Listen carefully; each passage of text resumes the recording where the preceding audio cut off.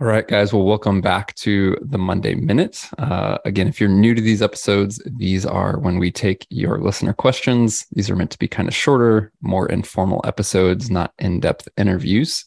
Joined today with Steve, as usual. How's it going, man?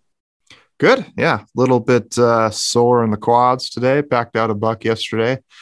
Decided to go on a deer hunt for the day and killed a monster 2 point. Monster is very exaggerated, but Hey, it goes back to my Kodiak tagline from the first trip was small racks and heavy packs. That's what it's all yeah, about. absolutely. It was, I was just on a mission to go kill something, especially after I've been on, I was like, between the last few days of bow season and then the 3 days that I was able to join you on the elk hunt, I think I went like, yeah, I was like 6 something days without killing an animal, which is, I haven't been on a streak like that in a long, long time, probably a decade. So it A felt lot of good to go listeners out. probably cannot relate to that whining right there. Well, yeah.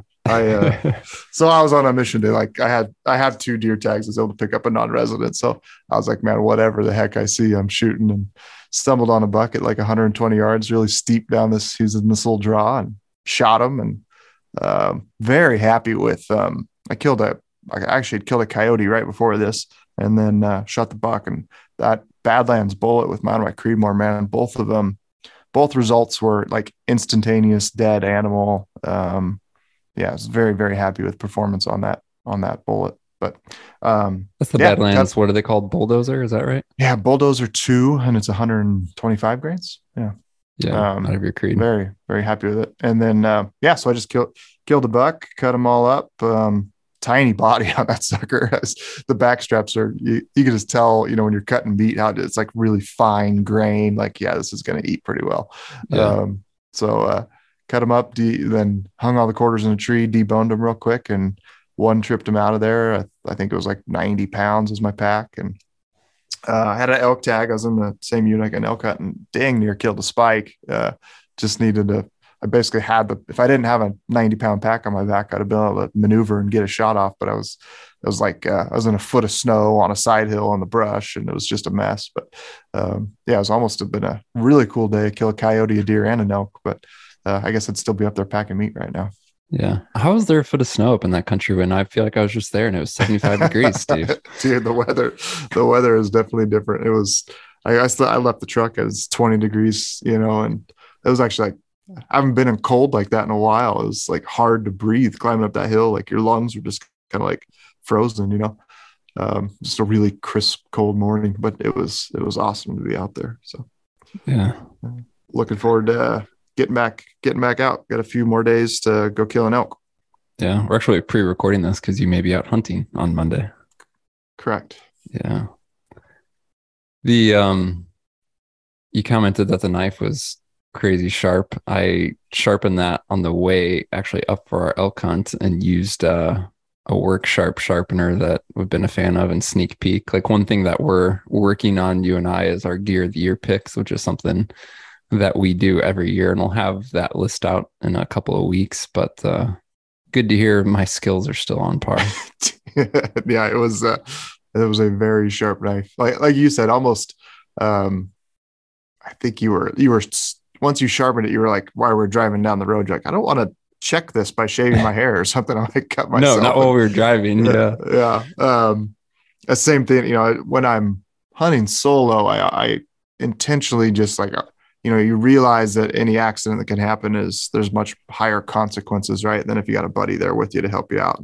And that knife it reminded me of why I stopped using Havalons, because I would freaking cut myself every time cutting up an animal, just one little touch of the blade to your finger or whatever, and all of a sudden you're bleeding. But as sharp as that knife was, I was very just more diligent and, just slow cutting up that buck. Oh, cool. Well, yeah, we'll talk more like that. You mentioned that work sharp, something that you're interested in throwing on your Gear of the Year list, and we'll talk more about which model it is. But I will say, Sneak Peek, it is, I think, the best system I've found that to take skill out of it. So I joked because, you've joked in podcasts past about my knife sharpening skills, but I will say this work sharp setup it is very, very easy to use and it guides you. So even if you don't have a ton of knife sharpening skills, it'll be something to check out. But we'll talk more about that in our Gear of the Year podcast coming. Let's dive into, so you mentioned Foot of Snow. And I know this was just a day hunt, kind of unique hunt, but obviously as we're getting into November here later this week, guys going into late season hunts over the next few weeks, we had some questions about boots and the late season and just kind of keeping warm. So let's go ahead and dive into this. This is a speak pipe question that came through, so we'll play it. I know how much Steve loves to talk about boots. I'm curious whether your approach to footwear changes for late season hunts where you're likely to encounter colder temps and snow. Do you run the same footwear and just add gaiters, or do you consider an insulated option, especially if you're doing a fair amount of glassing? All right, Steve, so that's one question. There's actually one more I'll go ahead and play that are both related and good talking points. Hey dudes, it's Peter in Fort Collins, Colorado. I've got a would you rather for you.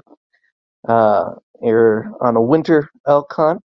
Would you rather have a boot with 800 grams of insulation or an uninsulated boot that you do the warmth factor with socks? All right, thanks guys.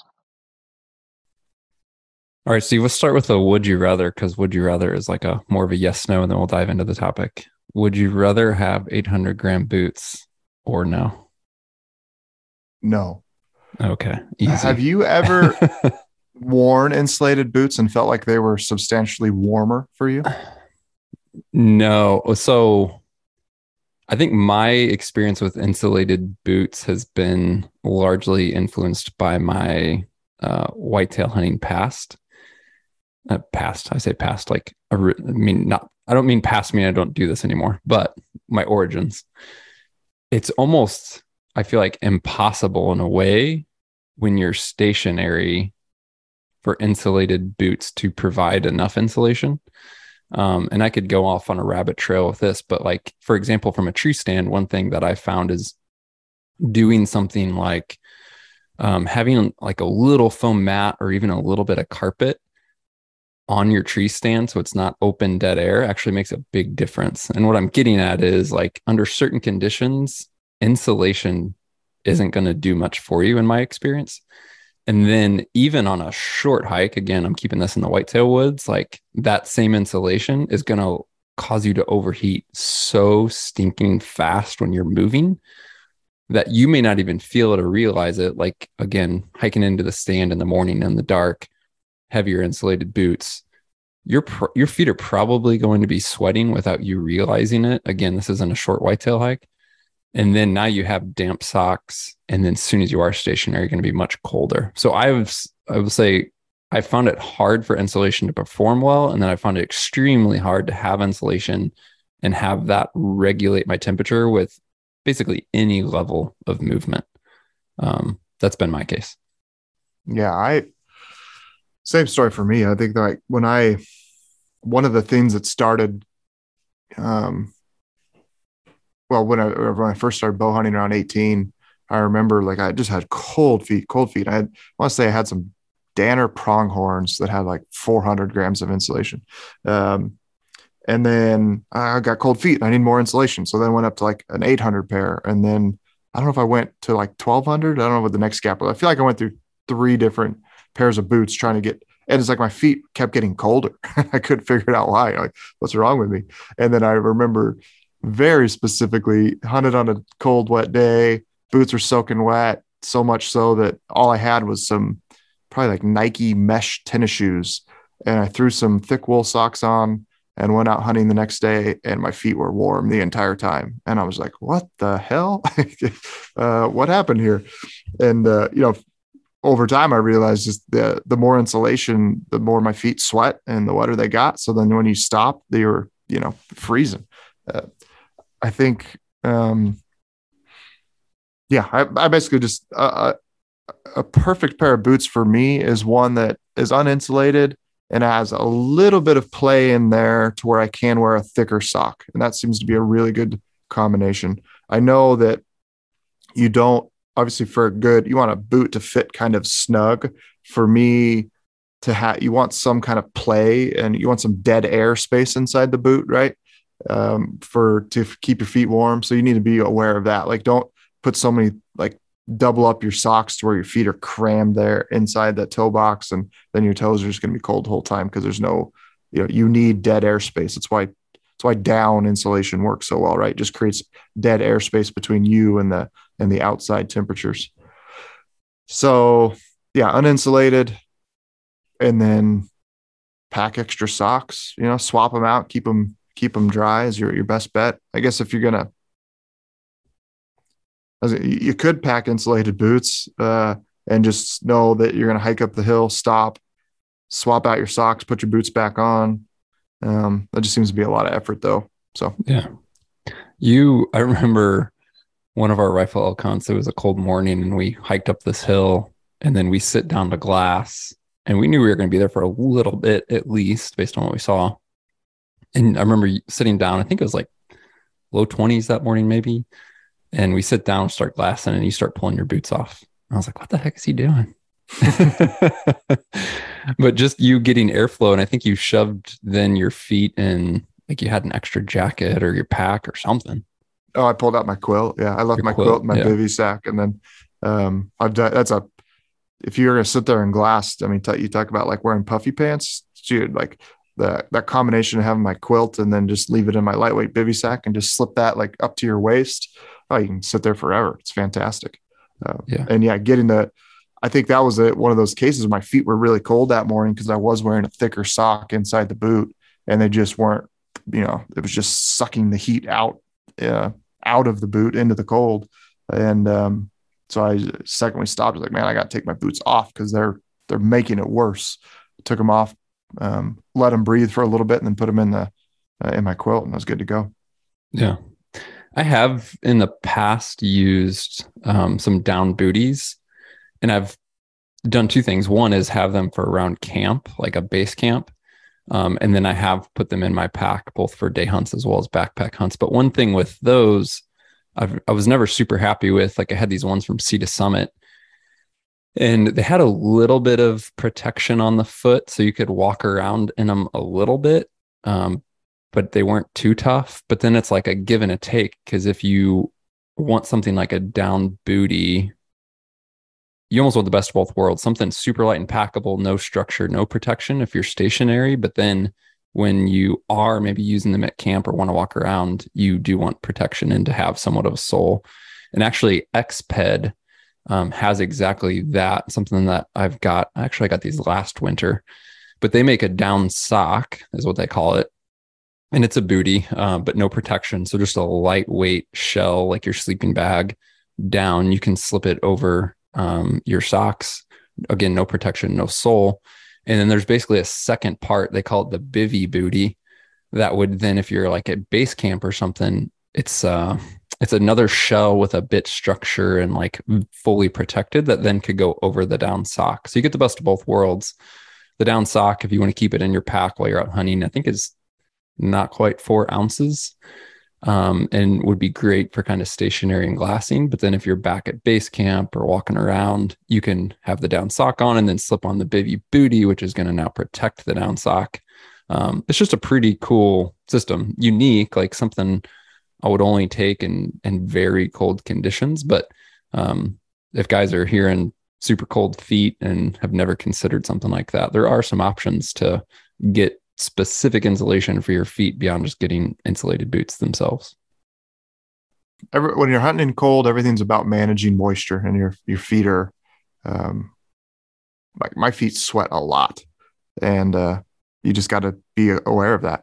When you're even though it was 20 degrees, I had a 2,000 foot climb in front of me. I got into my thinnest base layer, and because I knew that the second I started climbing, I was going to be just hot and overheating. And then when I got to the top, I immediately threw my other layers on top of that to kind of dry out the base layer, and I was nice and warm. I think a lot of guys make the mistake of just not thinking about that. They're so unwilling to be just slightly comfortable for a little bit that you end up hiking with all your layers on, and then you get soaking wet, and then you get to the top and you're really SOL at that point. Like you've got to be you just have to think through things and understand that managing moisture is your biggest enemy in the cold.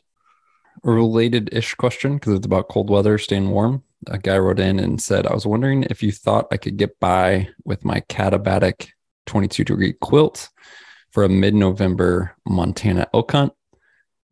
He says, I have a 0-degree sleeping bag, but would like to use the quilt if possible. He said, our shelter will be a Seek Outside Cimarron with a wood stove. He also went on to say, I've been out in Colorado for archery season and was plenty warm with the quilt, but I have not done any hunting out west in the later seasons. The Katabatic 22 should be just fine for mid-November Montana elk hunt. It can get very cold in Montana in November. I've personally used my 22-degree Katabatic down into the single digits. Was obviously wearing some clothing with that. So that's what I would just recommend, like, especially this guy having a wood stove shelter. That obviously is going to change the game as well. But yeah, I would have zero concerns taking that Katabatic quilt on a late season hunt. Just keep in mind that, and this is especially true of quilts, but it's also true of sleeping bags, that your choice in sleeping pad is going to make a big difference. And if you're warm or cold. So a quilt or a sleeping bag is doing some of the work, but if you have a pad that doesn't provide any insulation to keep, some warmth between you and the ground, then you can struggle even if you had a 0-degree bag and a really bad pad, for example. But yeah, I don't know. I don't think you'd have any hesitations around that setup, would you, Steve? No, I mean, you said single digits. I know you had your Katabatic on the death hike when we went to the Frank Church in April of 2021, and it was 0 that night, and I was low single digits. You said you were good to go. So, pad is number one. Have a R value of, I'd say, minimum 4, 5, 6 is even better, and then. Don't be afraid to also certainly just, if you're taking puffy pants, down jacket, like sleep in that stuff. And that's going to add a lot of warmth to your quilt. So don't just assume you need to, sleep in your long johns and a t-shirt. Just sleep in all the clothes you got. And I'll certainly do that to stretch a sleeping bag or quilt to lower temperatures and be just fine. Yeah. Speaking of that, it wasn't planned, but like quilt and down jacket, you were saying on our recent elk hunt, even though it was mild, what were you doing with that setup? Oh, that was just me being lazy. I didn't have, I think I went, it was the last week of elk season when Cody came out. I had grabbed a different sleeping pad, and on my Enlightened Equipment quilt, I had put, I used this stuff called Aqua Seal, which is like a rubber sealant that I use for years to like seal waders and things like that.